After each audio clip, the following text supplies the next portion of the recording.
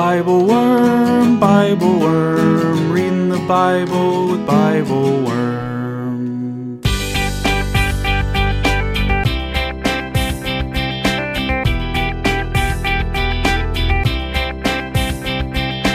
Welcome to Bible Worm, getting to the core of the biblical text. I'm Dr. Amy Robertson, Director of Lifelong Learning at Congregation Or Hadash in Sandy Springs, Georgia. And I'm Dr. Robert Williamson, Professor of Religious Studies at Hendrix College and the founding pastor of Mercy Community Church in Little Rock. We're here every week to discuss the biblical text, both as biblical scholars and as people of faith, one Jewish and one Christian.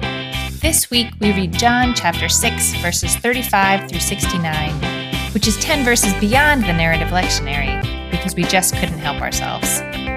Why does Jesus lean so hard into the shocking language that his followers ought to eat his flesh and drink his blood? What is it about food as a universal human need and also as an appetite that can go way beyond need that opens up what Jesus is asking of his followers?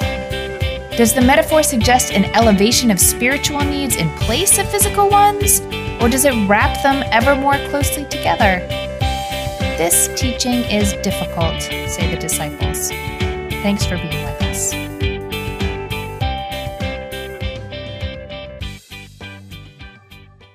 Hey, Bobby. Hey, Amy, how are you this week? What's up? I have my 4-year-old. She has an invisible friend whose name is Ornery Mouse. And he shows up whenever she's done something that she should not have done. Like, she's made a mess or she's done whatever. And I'm like, how did that happen? And she's like, it's Ornery Mouse. And then I'll say, why did he do that? And she'll say, because he's ornery. And it makes me laugh so much. And today I feel like I'm kind of inhabiting Ornery Mouse a little bit. Like, I feel just a slight bit ornery. I don't know if this is good news or bad news for our listeners, because I definitely felt preparing for our session like I needed to take a break and find a Xanax. I'm feeling a little hair trigger-y situation here. So I don't know, maybe we'll lose our minds today. That might be fun. That might be fun. Yeah, I mean, I think it's a combination of the world situation and also this is a hard text that we're reading here in John 6 and the I am the bread of life. Like, there's a lot going on.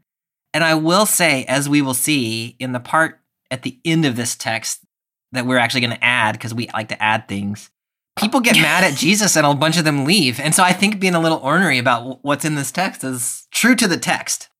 Yeah. Not just true to our own sort of moment in to life. Our own ornery selves. Yeah.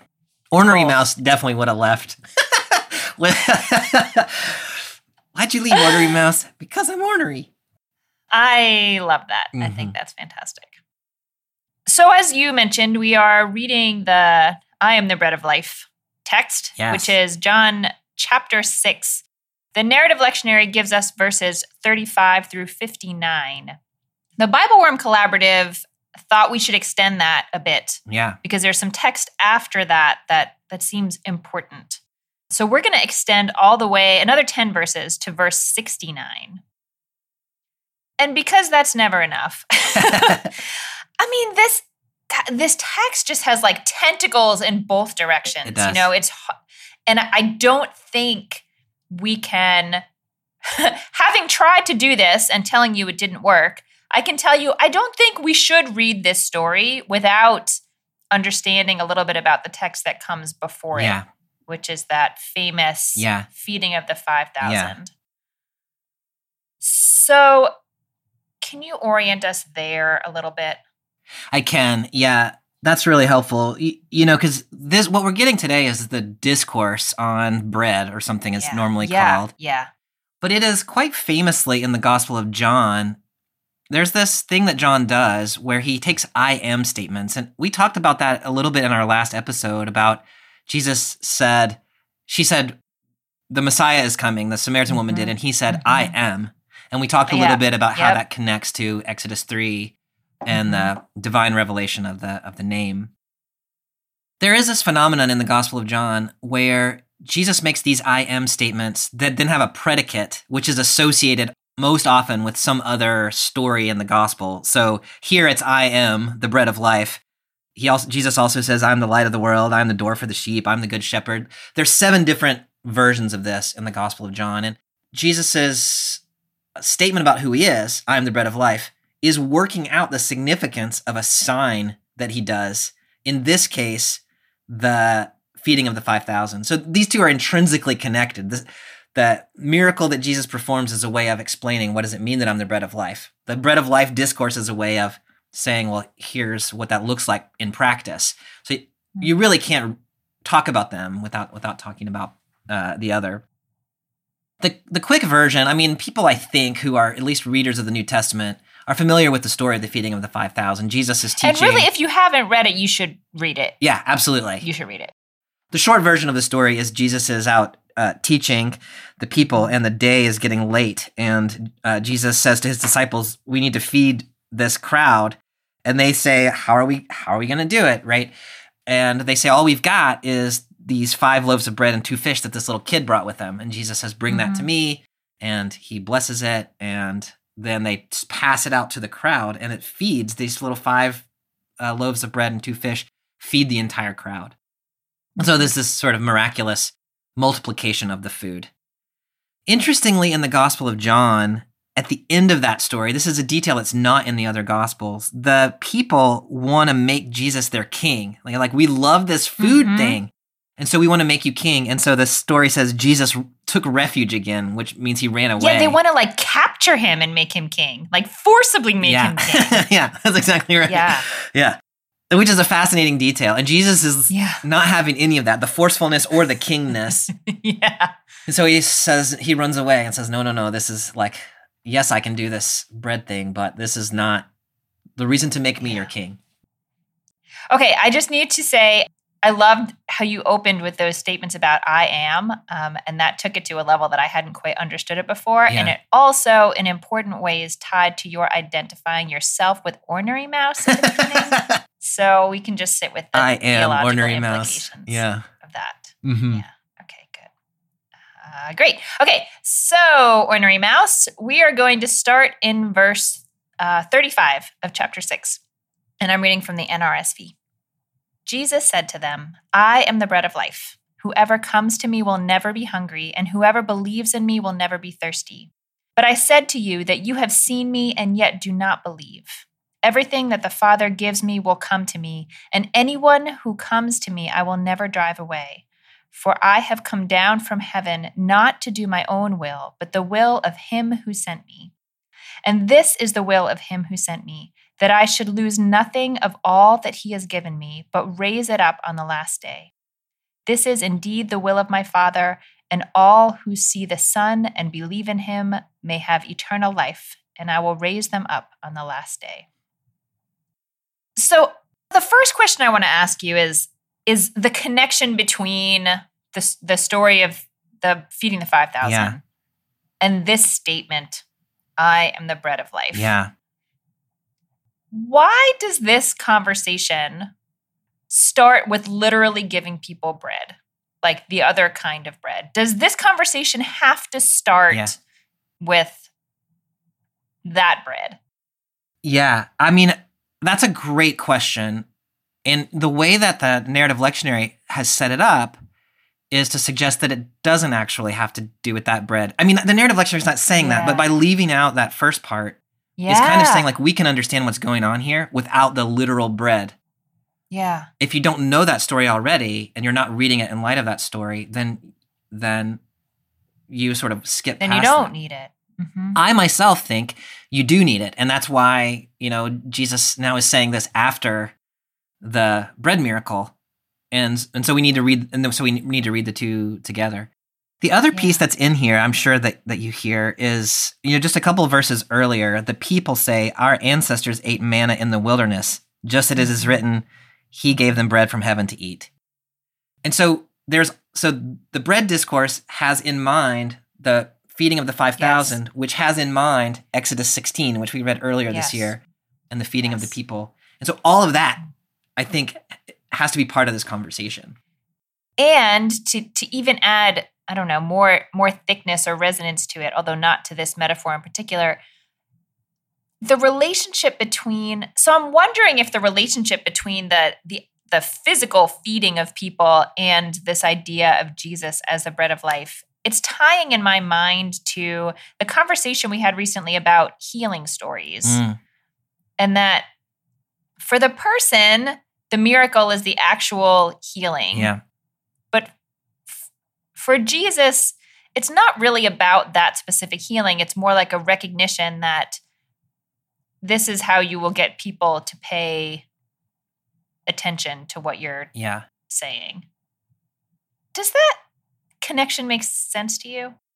That connection absolutely makes sense to me. So how do you get somebody to listen to a discourse about I'm the bread of life? Well, you feed them miraculously with 5 loaves of bread and 2 fish. Now you have their attention. Now they want to make you the king, right? And so now you can talk to people because it's been dramatic. So yes, and also, I think that the way I want to read this anyway is not just that the sort of material miracle is a way of getting you to pay attention to the spiritual miracle, but that these two are in fact part of the same. They're inseparable from one another. So the physical feeding of the physical body with physical bread and the spiritual feeding of the spiritual self with spiritual bread can't be pulled apart. So you couldn't talk about spiritual bread without also talking about physical bread. You've got to talk about both, or else you're doing something different than what Jesus is up to in the Gospel of John, I think.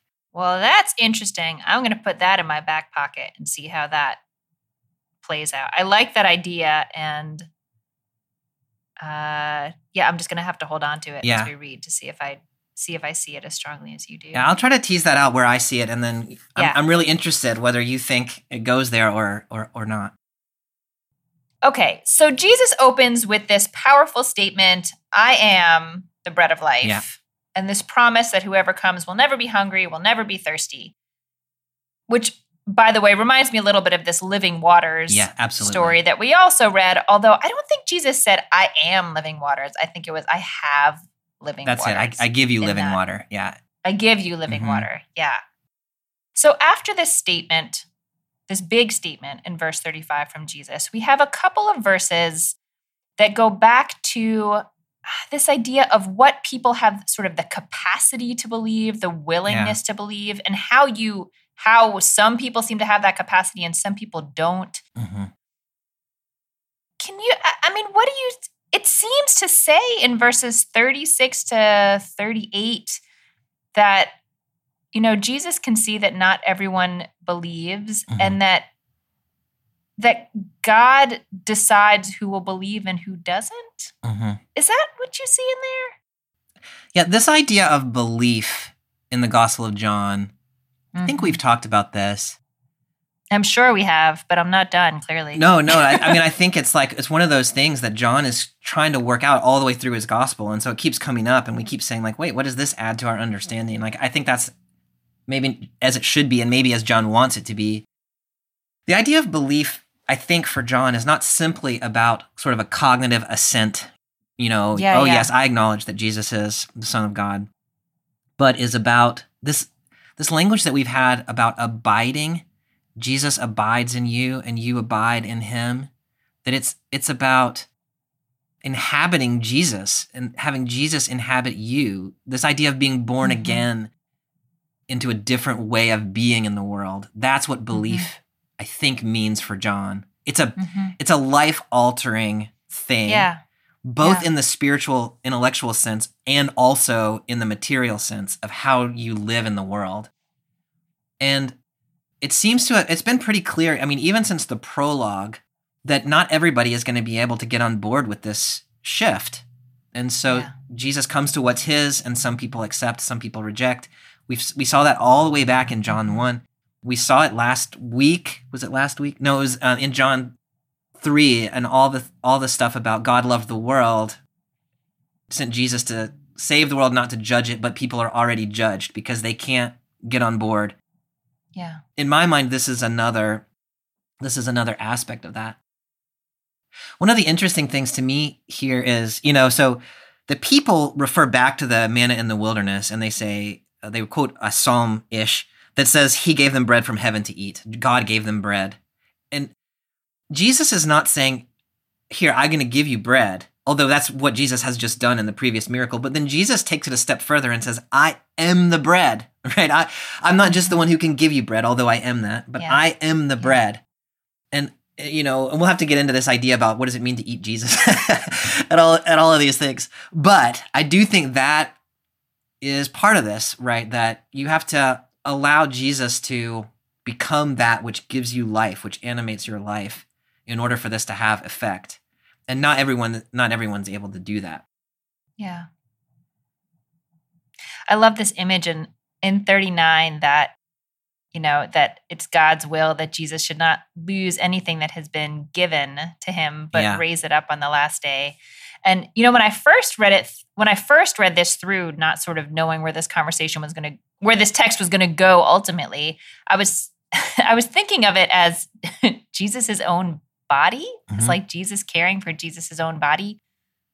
But then, going back to it later, I was, of course, thinking about it as like the people who have been able to believe. And I almost picture like Jesus, like, okay, this is weird, running like an obstacle course and having like these, gold coins in his pockets, and like you run through the torments of the world, and then you cross the finish line to the final day and you hold them up like, I made it with them, which is a little ridiculous. But this idea that like you're sort of being carried along through this ridiculous set of obstacles, and you're just a coin in someone's pocket. Like you couldn't possibly navigate those obstacles on your own. And so you have to totally trust that if it is determined that you're going to be in Jesus's pocket, that's a good place to be. Like you'll make it across the finish line. Yeah.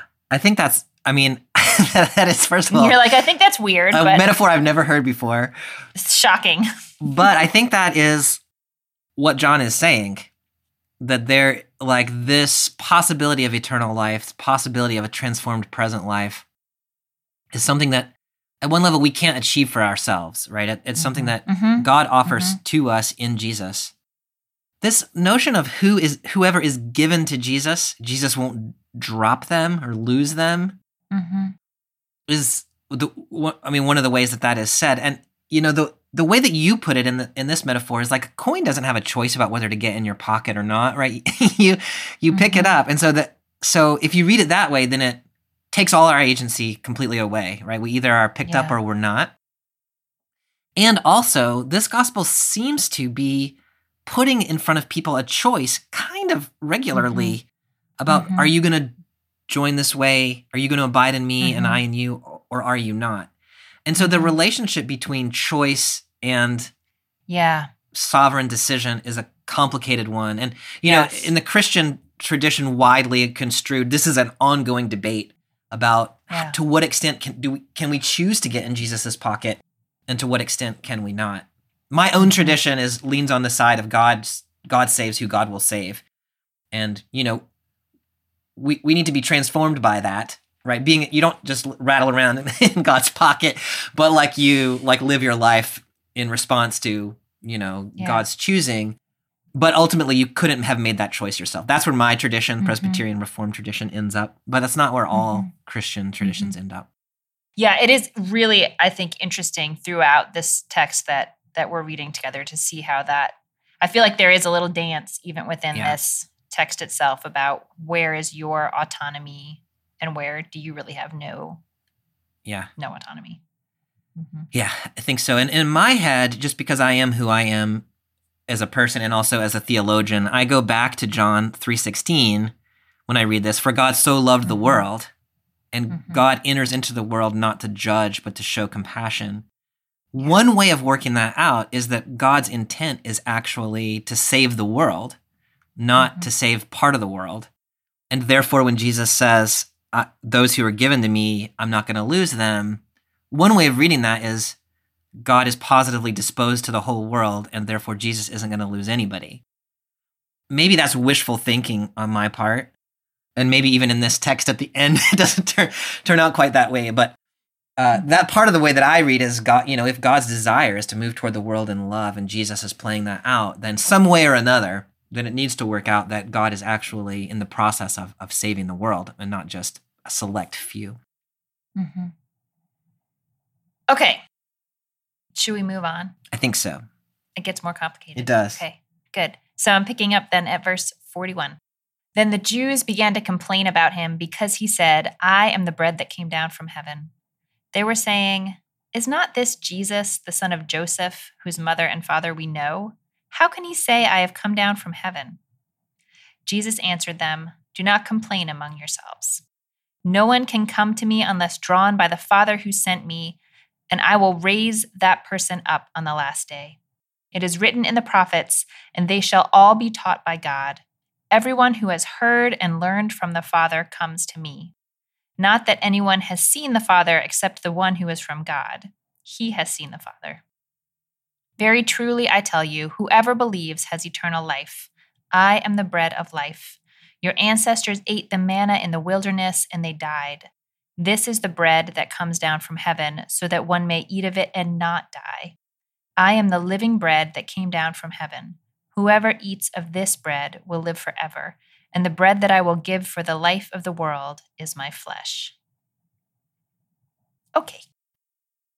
Picking up on that conversation we were just having about sort of relative autonomy versus not so much autonomy. Yeah. Look at these verses, like 44 and 45, I guess. I don't know. Okay, so let me say in 45 has a quote in it from Isaiah chapter 54, which is a chapter that is, speaking to the uncomforted, sort of offering comfort and offering honor to people who are not comfortable at all. And says, all your children shall be disciples of the Lord. I see in here, and tell me if you see this too, I see a little more of like a pointedness, not just like God will choose who God will choose, and those will be the people who can follow Jesus, but whoever has learned and heard from God, those are the people who are invited. So if you're not invited, it's because you were never really learning from God in the first place. I really like that. Like I'm having to pause and think through, like I'm clicking through like all my systematic theology courses and all of these things. Like John really is working on this kind of theological, philosophical, metaphysical level. Maybe I should ask instead, what do you think is added or tweaked or spun slightly differently in this next step in the conversation?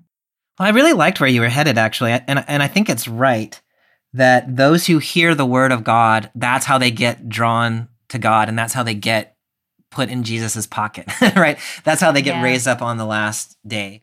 And so we had that passage in Isaiah that said, my word goes out and it accomplishes that for which I sent it, right? And so the proclamation of the word is the thing which motivates people.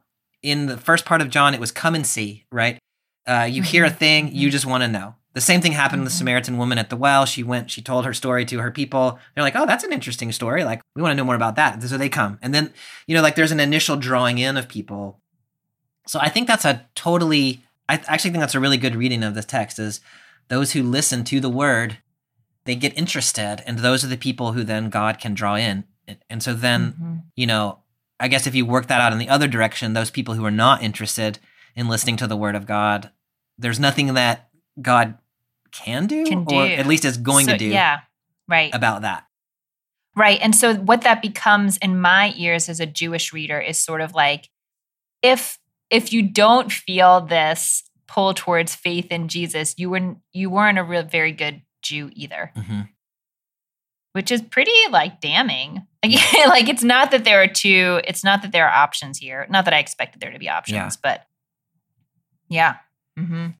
Yeah. So I've been struggling with that because I love reading these texts with you because they make me think about that. Like, right, what do I do with this text in light of the fact that I'm going to read this text with Amy, and what is this text saying about Amy, and how is she going to respond to it? And it really creates interesting challenges for me. And at some point, I think we just have to say, like, this is what John thought, and we can think something else, right?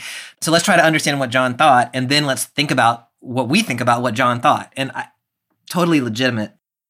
One of the things that I think is happening in this little section, so we had I'm the bread before, and now we've got we're starting to get this idea of the bread that comes down from heaven in the flesh. And that has been crucial to John since the very beginning. The Word became flesh and dwelt among them. And so the way that I read that is there is a way of being a follower of God that is a purely spiritual following of God. And then there is a way of following God that is an enfleshed following of God. And I think what John is trying to do here is to say, you are only really following God if your following of God is enfleshed, if it is embodied. He seems to think that only people who see how Jesus is embodying the Word of God are able themselves to embody the Word of God, right? And until you have seen and understood that Jesus is the Torah lived out, you can't live it out. We might go there with John, and I mean, that's where John wants us to go, I think. We might also say, look, I mean, just on our special episode a few days ago, we were talking to Laura Kahn, who, based on her reading of the Torah, lives out the Word in very enfleshed ways. And so maybe we would want to say there are other ways.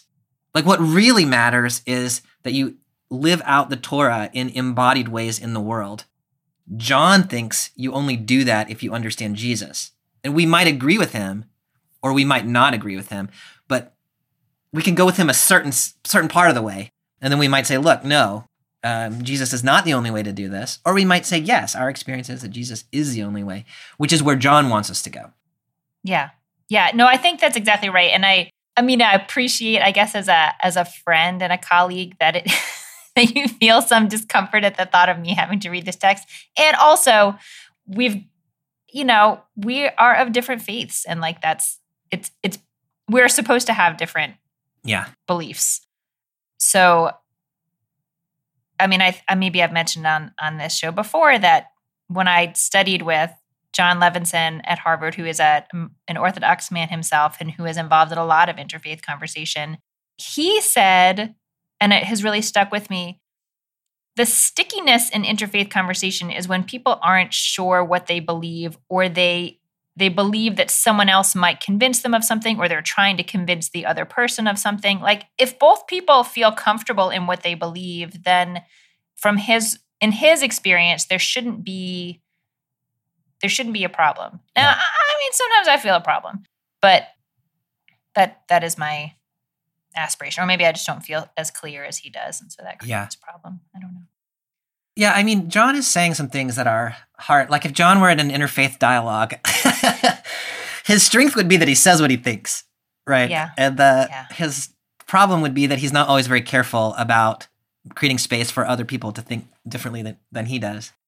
Yeah. But, we've had a couple conversations along the way about this idea that, what John is saying is that Jesus is the Word, which is the Torah, like the pre-existent Torah.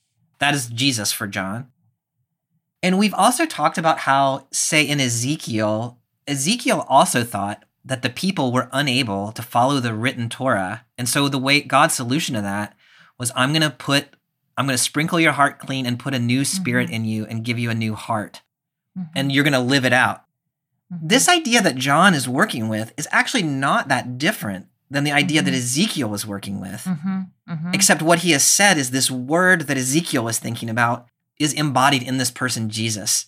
And so you can actually go a really long way with John without, I think, really violating anything about sort of Jewish tradition until you get to the point like, okay, Torah embodied in Jesus. Yeah, there's a point where you have to put, Yeah. But the whole thing about like, it's not really faith unless it's embodied and you can't do it yourself. It takes God's action toward you to get you to the point where you can live out the Torah the way you're supposed to. And even like, in my experience, the Jewish tradition is much more clear about there are certain ways you are supposed to live your life if you believe the Torah. Some versions of Christianity seem to be, if you believe in Jesus, like that's all you really need. And like how you live your life based on your belief in Jesus, like that doesn't matter. And so, I think there's things that both traditions bring that are useful maybe for the other. Yeah. Yes. No. And as I was reading this text, I was thinking of the Ezekiel text where he eats a scroll. Oh, yeah. Like that. It's that same metaphor. It becomes a part of you and comes to life in you, and your life becomes it. And Yeah. a lot of resonance. Okay, but I have questions for you. At the end of this text that we just read, starting around verse 49, we get, your ancestors ate the manna in the wilderness and they died. Yeah. This is the bread that comes down from heaven so that one may eat of it and not die. Yeah. I mean, I'll admit, I got really annoyed. Like that was my main feeling, was annoyance. Yeah. Because what I read this as is sort of like, I don't know, word games, or like the Jews who ate the manna died literally. Yeah. But you won't die metaphorically, but you actually will die literally. Or is there a claim, or is there some other claim in here? Well, so I think the way that you're reading it is right. Jesus here is thinking about eternal life beyond He's talking about something different. The embodied life. Mm-hmm. Yeah. We've talked a little bit about John having what we call a realized eschatology, that he thinks the eternal life has already begun, right? So eternal life, not necessarily in the sense of like eternal longevity, but like the real essence of life. You can go ahead and start living that now. And then you physically die, and then there is this extended eternal life on the other side. And he thinks the bread that God gives in Exodus does not give you that. It does sustain your life here and now. It doesn't give you the next thing. Mm-hmm. I see how that's annoying. Like it's kind of annoying. But one thing that Jesus is doing here is he's saying material bread matters, but it is not sufficient to the bigger picture of things. Mm-hmm. So you need to eat bread.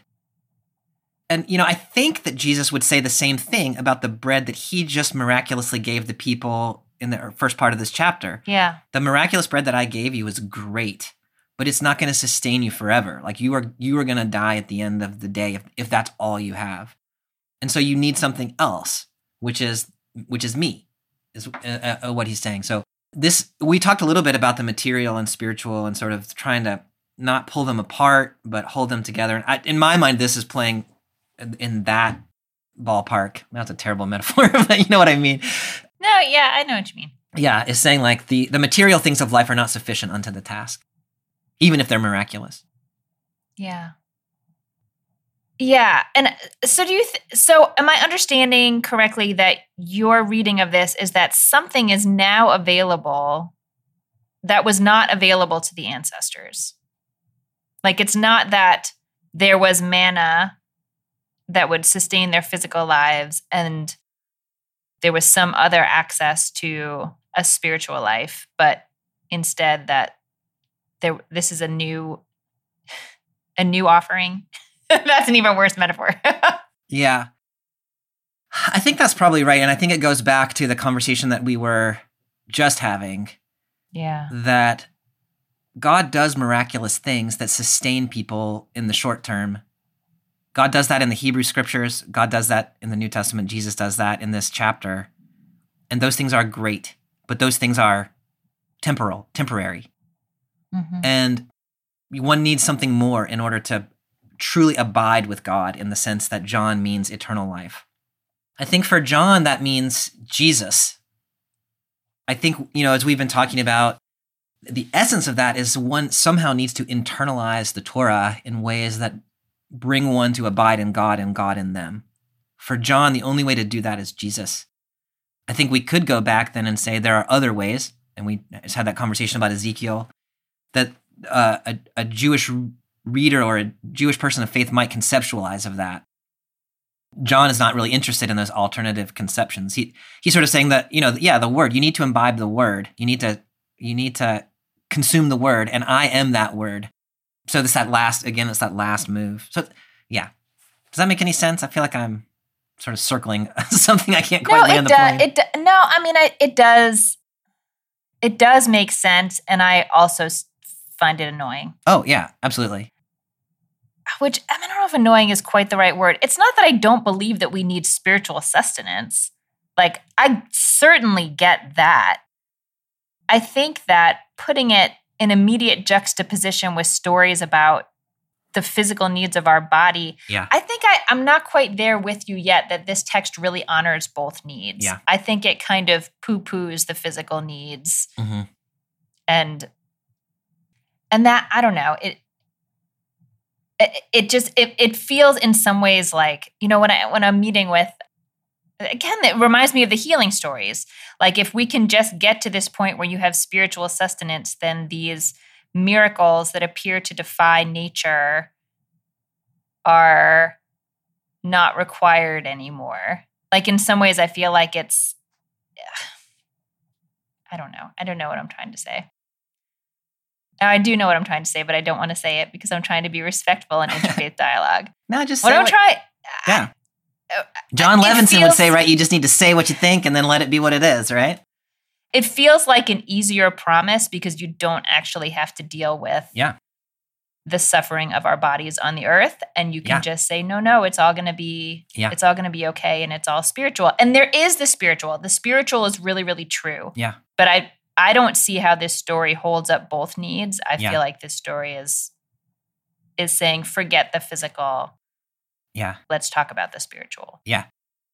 No, I mean, what you're saying is exactly right, that if you read this story as saying physical bread doesn't matter, spiritual bread is all that matters, it absolutely floats off into space in some kind of spiritual reality or spiritual future that disregards the material present. Where you and I think are disagreeing, and I don't know that we're going to settle it. Yeah. Is that whether this text does that or not. Yeah. So what I want to take from what you said is it is a problem if you read the text that way. It is a problem because it leads you to ignore actual suffering of actual people and say, like, look, that spiritual bread is all you need. Mm-hmm. My point, rightly or wrongly, is that Jesus just got finished feeding physically feeding people who are physically hungry. Mm-hmm. So he could have said, hey, y'all, stop complaining about being hungry. Like, all you need is the bread of life, right? But he didn't. He fed the people, and in fact, he fed the people not by producing bread miraculously, but he did produce bread miraculously, but he worked with the 5 loaves and the 2 fish that the kid had. Mm-hmm. And so it is this sense of, God, Jesus, working the miracle based on what was already available, sustained the lives of the people, and then said, that is not sufficient. He didn't, in my mind, he didn't say it's not important. He said it's not sufficient, which is crucially different in my head to say we must attend to this physical needs of people and their physical hunger, and also that there is something deeper than that is also necessary. Yeah. And I want to, so I want to move on soon because there's a lot to get through.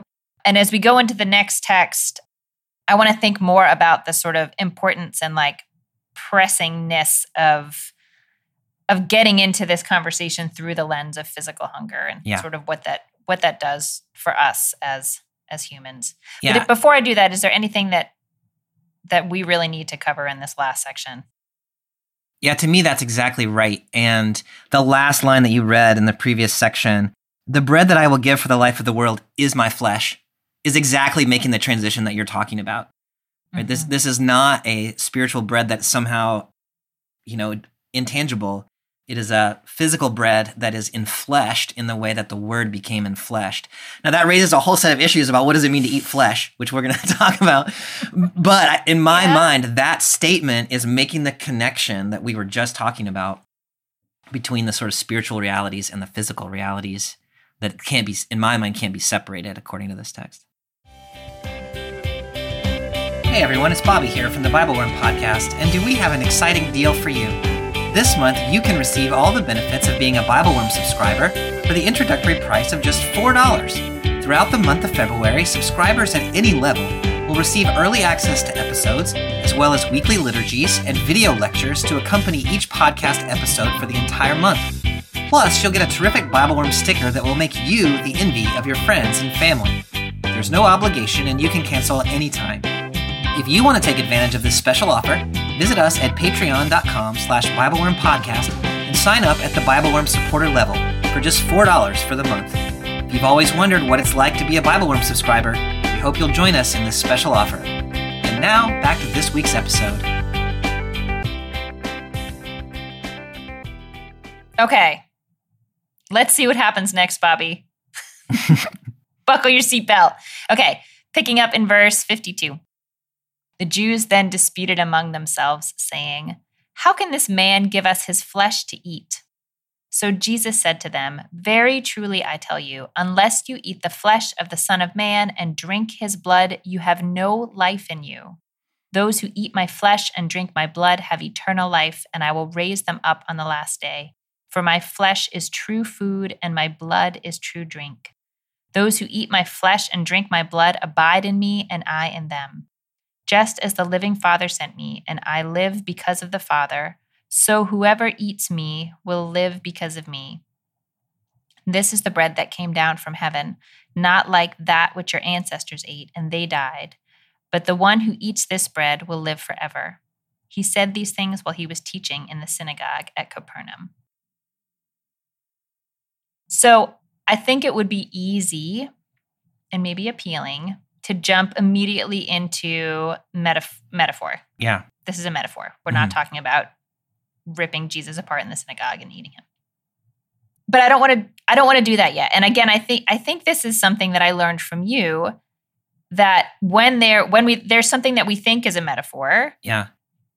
we need to first treat it not like a metaphor. Like we first need to dive into all the resonances that it pulls up for us and all the power of it. And then if we say, okay, yes, it's a metaphor, then let's jump into something else. But first we have to really inhabit all of that. This is extreme language. This is shocking. Yeah.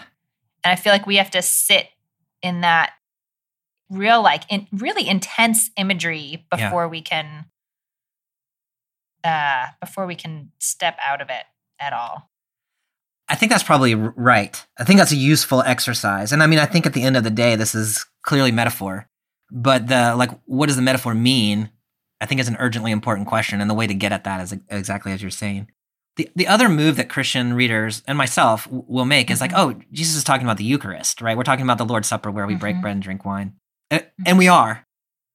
But we're not only talking about that. And John actually never tells us a story about that sort of Last Supper, as we'll see the further we go. And so it is shortchanging this story to simply say, oh, Jesus is talking about communion. Your move that you're making, I think, is right. Jesus is talking about eat me. Like he literally says, eat me and drink my blood. As many times as possible. He says it so many times. Yes. And so we need to work through, what does that mean? And then instead of saying, oh, communion explains that, I think the right move is to say that helps us think about what communion is, which is very different. Yeah. Okay, so let's do it. So should we just go back and forth and say what is some response you have to the literal language in this text? Where does it? I'm so curious if I can, because this is going to scandalize the listener, and you, I think, are closer than I to an original reader of this text who doesn't have any sort of explanatory framework for explaining away or making sense of, whichever way you want to think about it. So I'm just curious, because you have as much said as you are a little scandalized and offended by this text. When you read it and you're not thinking through sort of a Christianized lens, what does the metaphor do for you? Okay, so there definitely is a shock value to it. I mean, it's funny. I just was meeting with some bat mitzvah students the other day, and we were looking at some texts from Leviticus, which, often my experience is that often people who are not familiar with the sacrificial systems are pretty scandalized by those. Yeah. And I had to have this whole conversation with them, no, they're not talking about human sacrifice. You would never do, we're not talking about humans here. Yeah. There's a whole other level of horror associated with that is nowhere in the tradition. The emphasis on drinking blood is certainly counter to the system of sacrifice that Jews in that time would have been familiar with. I mean, it's really explicitly prohibited to do that. So this is clearly turning the system upside down. In some ways it has me thinking about the whole system of what we've talked about this before. I think reading texts like Leviticus, like reading, well, I don't know if we've read Leviticus together, but the whole idea of sacrifice and like the idea that you're sharing a meal with someone and how that like the atoms that once made up this thing that was all one, that was maybe all one animal, now they're divided between many people. And so those people have in some essential essence, like 1% of their body is the same because they have ingested this living, once living creature. And the idea in sacrifice is that you can share food with a deity. Yeah. Which is weird in its own way. Oh my gosh, Bobby, reading my notes here are crazy. But then coming into actually eating the deity, but it's like a bottomless bowl of deity that can go around forever, like is really weird and shocking. Like I don't want to keep reading this text because I want it to stay as shocking as it is. Yeah. There's my response to this text. Yeah. No, that was so helpful. And I there's a lot to think about in all of that response. Where my head first went in terms of thinking about eating a common animal was to the Passover lamb, which is not exactly a sacrifice, but it is a shared meal that one does with one's community. And we have already talked about in John's Gospel, Jesus, the Lamb of God, who takes away the sins of the world. And we talked about the possibility, which I think is a good one, that the lamb in mind there is the Passover lamb. And so, like, I think that metaphor is a really interesting one to pursue. Like, in what way is eating Jesus like eating the Passover lamb? And that shared communal experience, the identification of who the people are, like it's not simply painting the blood on the door, but it is also consuming the lamb. There's a communitarian nature to it. I think, like, I don't quite know where that goes, but I think that's a really interesting line of thought. The other issue about what does it mean to eat a deity and not just a lamb? In my mind, what's happening there is if you eat Jesus, then Jesus satisfies your need for consumption. Now, I think if I ate a person, I probably would never eat again, so like... There, satisfied your need. Yeah. There's one sense, but if you kind of step one sort of a shimmy back from the metaphor to say the intake of this deity, and Jesus in the previous chapter, or I forget exactly where it was, but has said, it's in the Samaritan woman story, I think, where they offer him bread and Jesus says, to do the work of my Father is the bread that I eat. There is this sense that the idea of bread here is about what motivates your life, what keeps you moving, what fills you up. And so here to intake Jesus is that. And the idea that it is flesh, to me, is really important. The language here is different than we get in other places where it's, this is my body. Luke says, this is my body broken for you. John says flesh very clearly. And it's the same word sarx that's used in the word became flesh back in the prologue. And so in my mind, what is satisfying to people is to take in the enfleshed life of Jesus. That is not just the sort of spiritual idea of Jesus, but the way that Jesus lived and died and was resurrected in the body, is to take that in. And that becomes the sort of thing that animates your life. The contrast to food then, like to physical bread then, becomes part of the reality of human nature is that we are perpetually driven by consumption. And in some ways that's perfectly healthy, right? We need food to live. But you and I know enough, being who we are and living where we live, that consumption drives people in all kinds of ways. And the pursuit of bread, the making the king the one who can give you bread, there is a whole world of hurt that opens up when you go that way.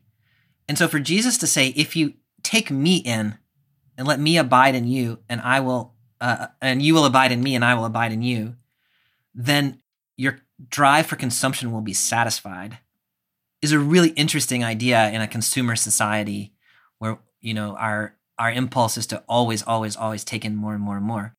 And this is saying you need to take in the enfleshed reality of me, and that will break the consumer cycle. Mm-hmm. Mm-hmm. I probably went a little further there than your question No, invited. I actually really like where that ended, and I think that is really resonant for the world that I live in. That is where there are appetites to consume things that are really far beyond what one needs.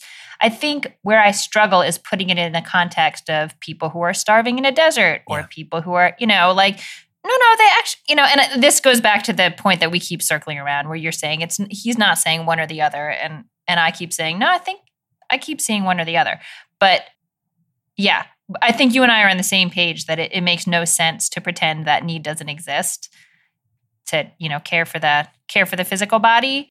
And also we want more from that. And if our life is only figuring out how to meet our perpetual physical needs, some of which are real and some of which are imagined, it's going to be disappointing. No, that's exactly right. But and once again, to point back to the beginning of this chapter and why these two things together, part of the enfleshed life of Jesus that we are intaking, if we follow John here, is the life of Jesus that made food freely available to a mass of hungry people without concern for the cost. It is an enfleshed existence that made plenty where the world wants to work in scarcity. And so if you read the whole chapter together, I think where you end up is part of consuming Jesus is living out the way Jesus lived in the world, which is to provide food miraculously from heaven. Not miraculously from heaven, I shouldn't have said it that way. Miraculously multiply food brought to him by a little boy who had some food that he was willing to share. Mm-hmm. And so this is how I get to this is not trying to separate them. It's trying to say, if you eat Jesus, then it makes you live in the world in a certain kind of way. Part of the way of living in the world we just saw in this chapter is meeting the physical needs of people with abundance and not wanting to then turn that into the reason that you get to be the king. Well, I'm glad we sorted all that out. Yeah. That's good. Yeah.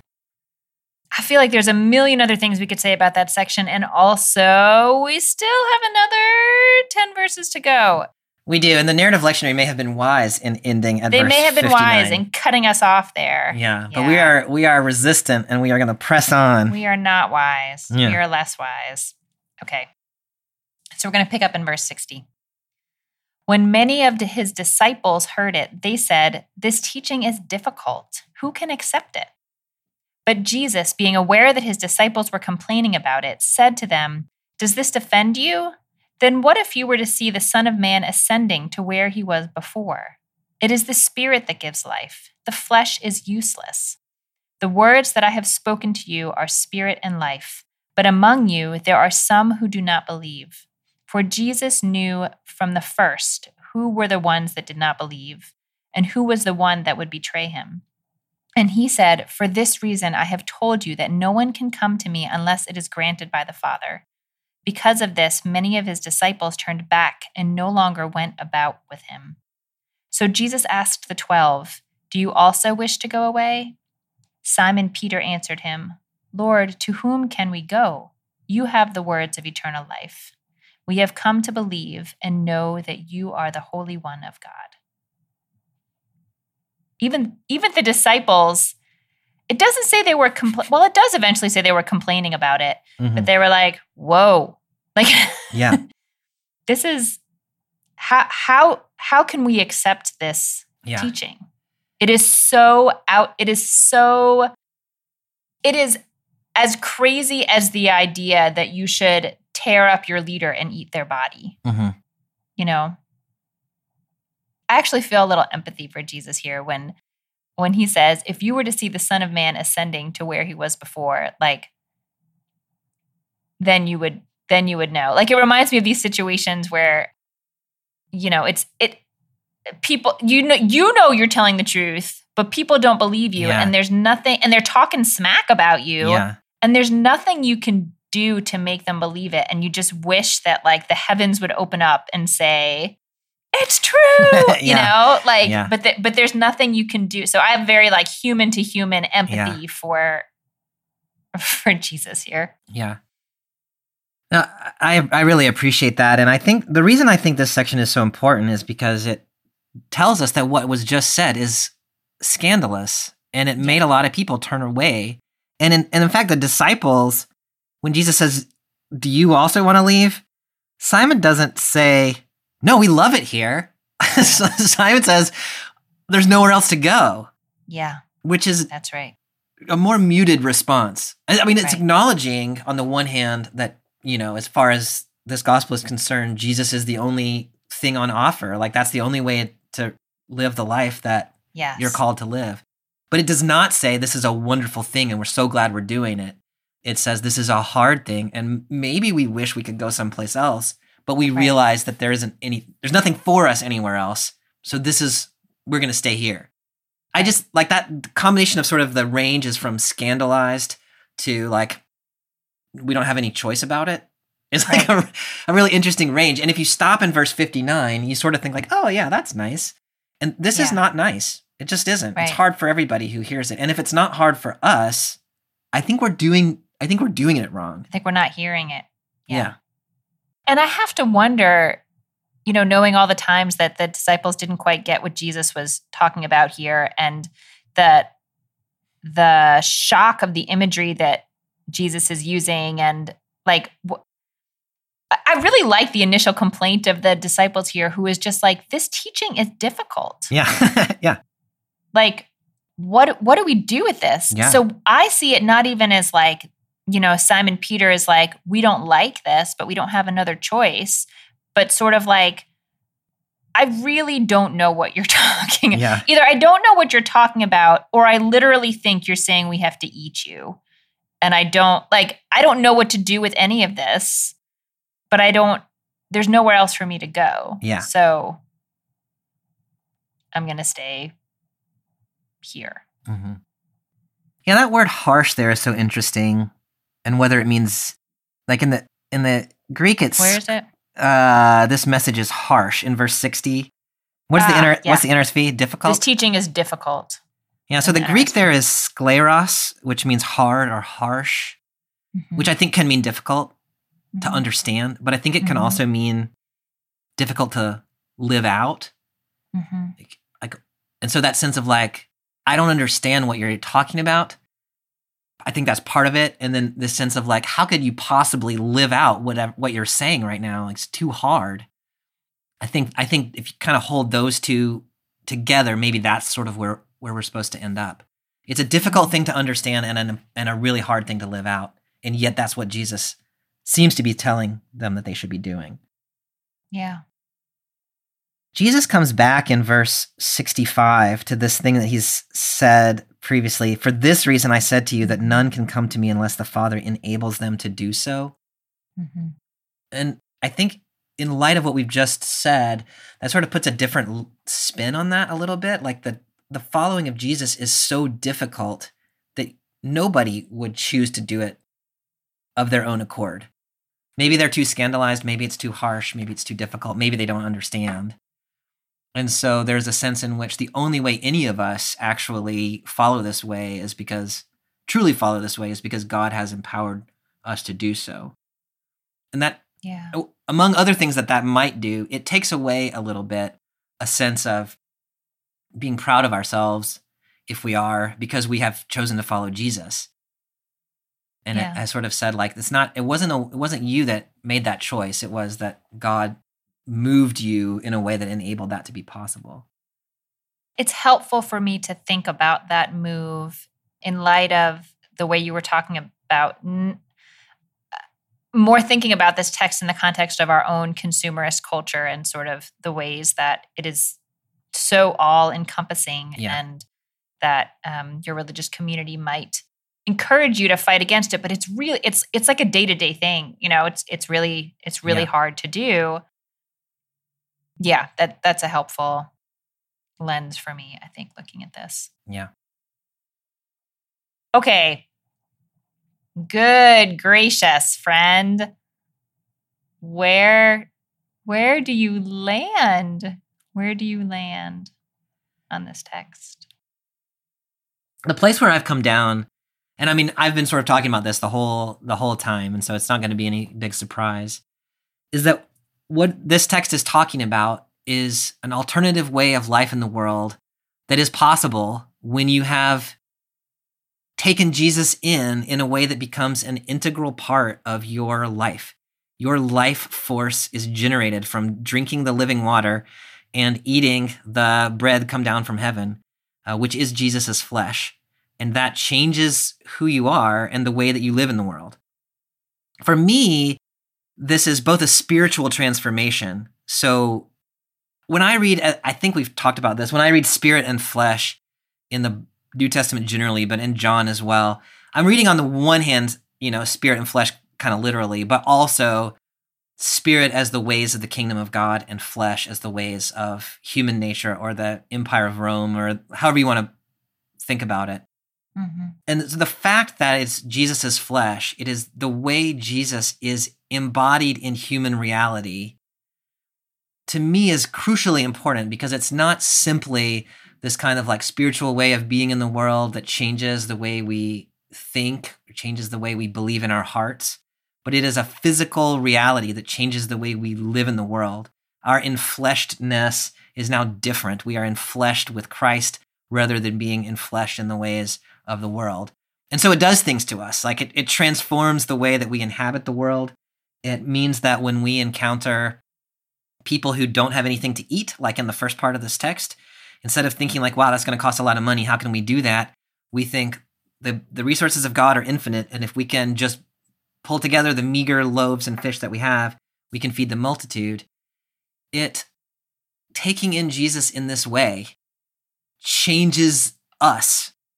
It changes our enfleshedness with a new way of being in the world based in Jesus's spirit.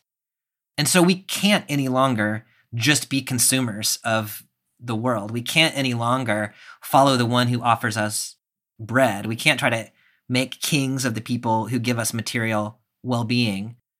We have to do something different, embodied in the life of Jesus as it is told to us in the Gospel of John.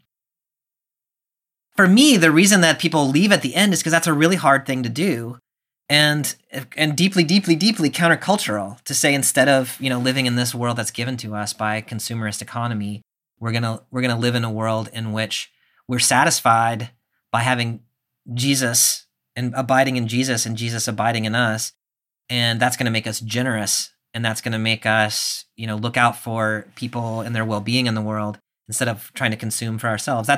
It's a scandalous thing to say. And in my mind, that's why those disciples leave. It's because they suddenly have realized that this is going to change the whole way that I am in the world. It's going to mean that I have to be born again from above and from the Spirit, and they can't handle it. And I think many of us, if we really think about it, would not be able to handle it either. And so we either don't read this text, or we sort of think about our spiritual life as separate from our material life. And so we don't have to deal with the scandal of this text. But when we eat bread and drink blood, which is in the Christian context, the taking of the Lord's Supper, we do it. In my church, we do it every week. Some places you do it every quarter, whatever it might be. When we do that, what we are saying is we agree to do this, right? We agree that the life that's going to live out in us is the life of the enfleshed Jesus and not the life of the world as it is given to us. And so we're making a radical claim. Whether we really mean it or not, I don't know. But if we really mean it, then it ought to radically change the way we inhabit the world. That's beautiful. And it really does make me think more back to Ezekiel than to, sacrificial texts or other things like that. But the idea of being able to have the essence of God's teaching in the closest form that it inhabits the earth, like in your body, like planting a seed that can sustain you or can, just will change you, will fundamentally sort of alter who you are. I know you have been struggling with this text and a little bit struggling with my kind of materialist reading of this text. So I'm curious where you have ended up. I mean, I think There's a lot in this text that's really hard for me. Yeah. And what I most appreciate about this text is that the very weirdness of it brings me right back to Jewish teachings that were developing around that time, and about the sacredness, about bringing the sacred into the mundane, about bringing God to the presence of your table, this sort of mundane, as we said, like the body needs continuous fuel. So you're going to be eating. Yeah. Regardless, whatever religion you are actually going to be eating stuff. And sometimes when Christians or people who are not very familiar with Judaism have wanted to ask, sort of the first question of Judaism they want to ask is, what do you think happens after you die? Yeah. What do you believe about the afterlife? And I have always said, like, look, it's not that Jews don't have beliefs about what happens after you die. Like, I can tell you some of the Jewish beliefs about that, but it's not a central question. So my question in turn is, what do Christians think about how we ought to eat? Which again, like, could you derive some Christian teachings about how to eat? Sure, you could, but it's not like sort of front and center. And I think some of the ways that you are talking about how this sort of ritual act of communion or of thinking about ingesting God in this way should absolutely show up in your material life. I think that's exactly what the Jewish community does with laws about what foods you do or don't eat, and blessings that need to be said before eating different kinds of things that was happening in the sacrificial system before this other rabbinic system was developed. And so in some ways, I feel like it's a really different way of going about the endeavor, because it's much more, it is much more tied into the everyday need to consume and how we tie that need into the divine. But I'm fascinated by the metaphor and still like frustrated. I'm one of the people at the end of the story that's like, wait, what? But I think the fact that both Judaism at the time of John, and early rabbinic Judaism and Christianity are really recognizing how we've got to tie our hungers into our connection to God, and also recognize the ways in which they're real and we have to address them, but to think beyond just our animalistic, quote unquote, animalistic physical needs is interesting and compelling, and some good common ground for interfaith conversation. Yeah, that's really well said. And I mean, you're right. I think that a lot of North American Christianity for a long time has tended to focus on like, what's the state of your eternal soul, in a way that often ignores the day-to-day material reality of the present, other than like, you shouldn't drink or smoke or have sex or whatever, like kind of a flip way of thinking about ethics. Where I think we're both sort of headed is you out of your tradition and me out of my tradition are trying to say, no, like what's really important in this sort of kingdom of heaven thing is, how do we all live together in the daily world? And how do we live in a way that's alternative to the ways that are the consumerist ways that are given to us? And your tradition does that, and my tradition does that, and there's a long way we can go there.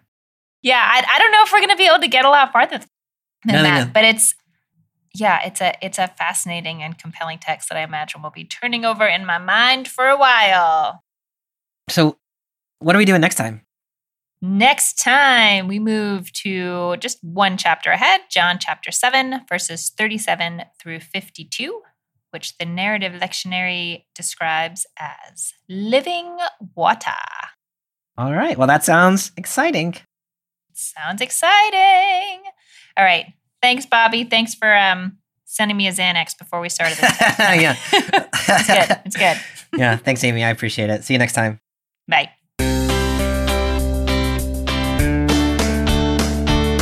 Thanks for joining us for this week's episode of Bible Worm. If you've enjoyed this free podcast, we hope you'll help us keep it going by joining our Patreon for as little as $4 per month. You can also sign up for other goodies like early access, video lectures, weekly liturgies, and more. Visit patreon.com/BibleWormPodcast for details. Bible Worm is produced by Bobby Williamson and edited by Joel and Laura Becker. Our theme song is sung by Colin Bagley. We're grateful to our many supporters for helping us keep the podcast going. A special thank you to our executive producer, Fox Valley Presbyterian Church in Geneva, Illinois, and to our newest sponsors, Sarah Sanderson-Doughty and Ryan Huff. Join us again next week for John chapter 7, verses 37 through 52. Until then, keep on digging.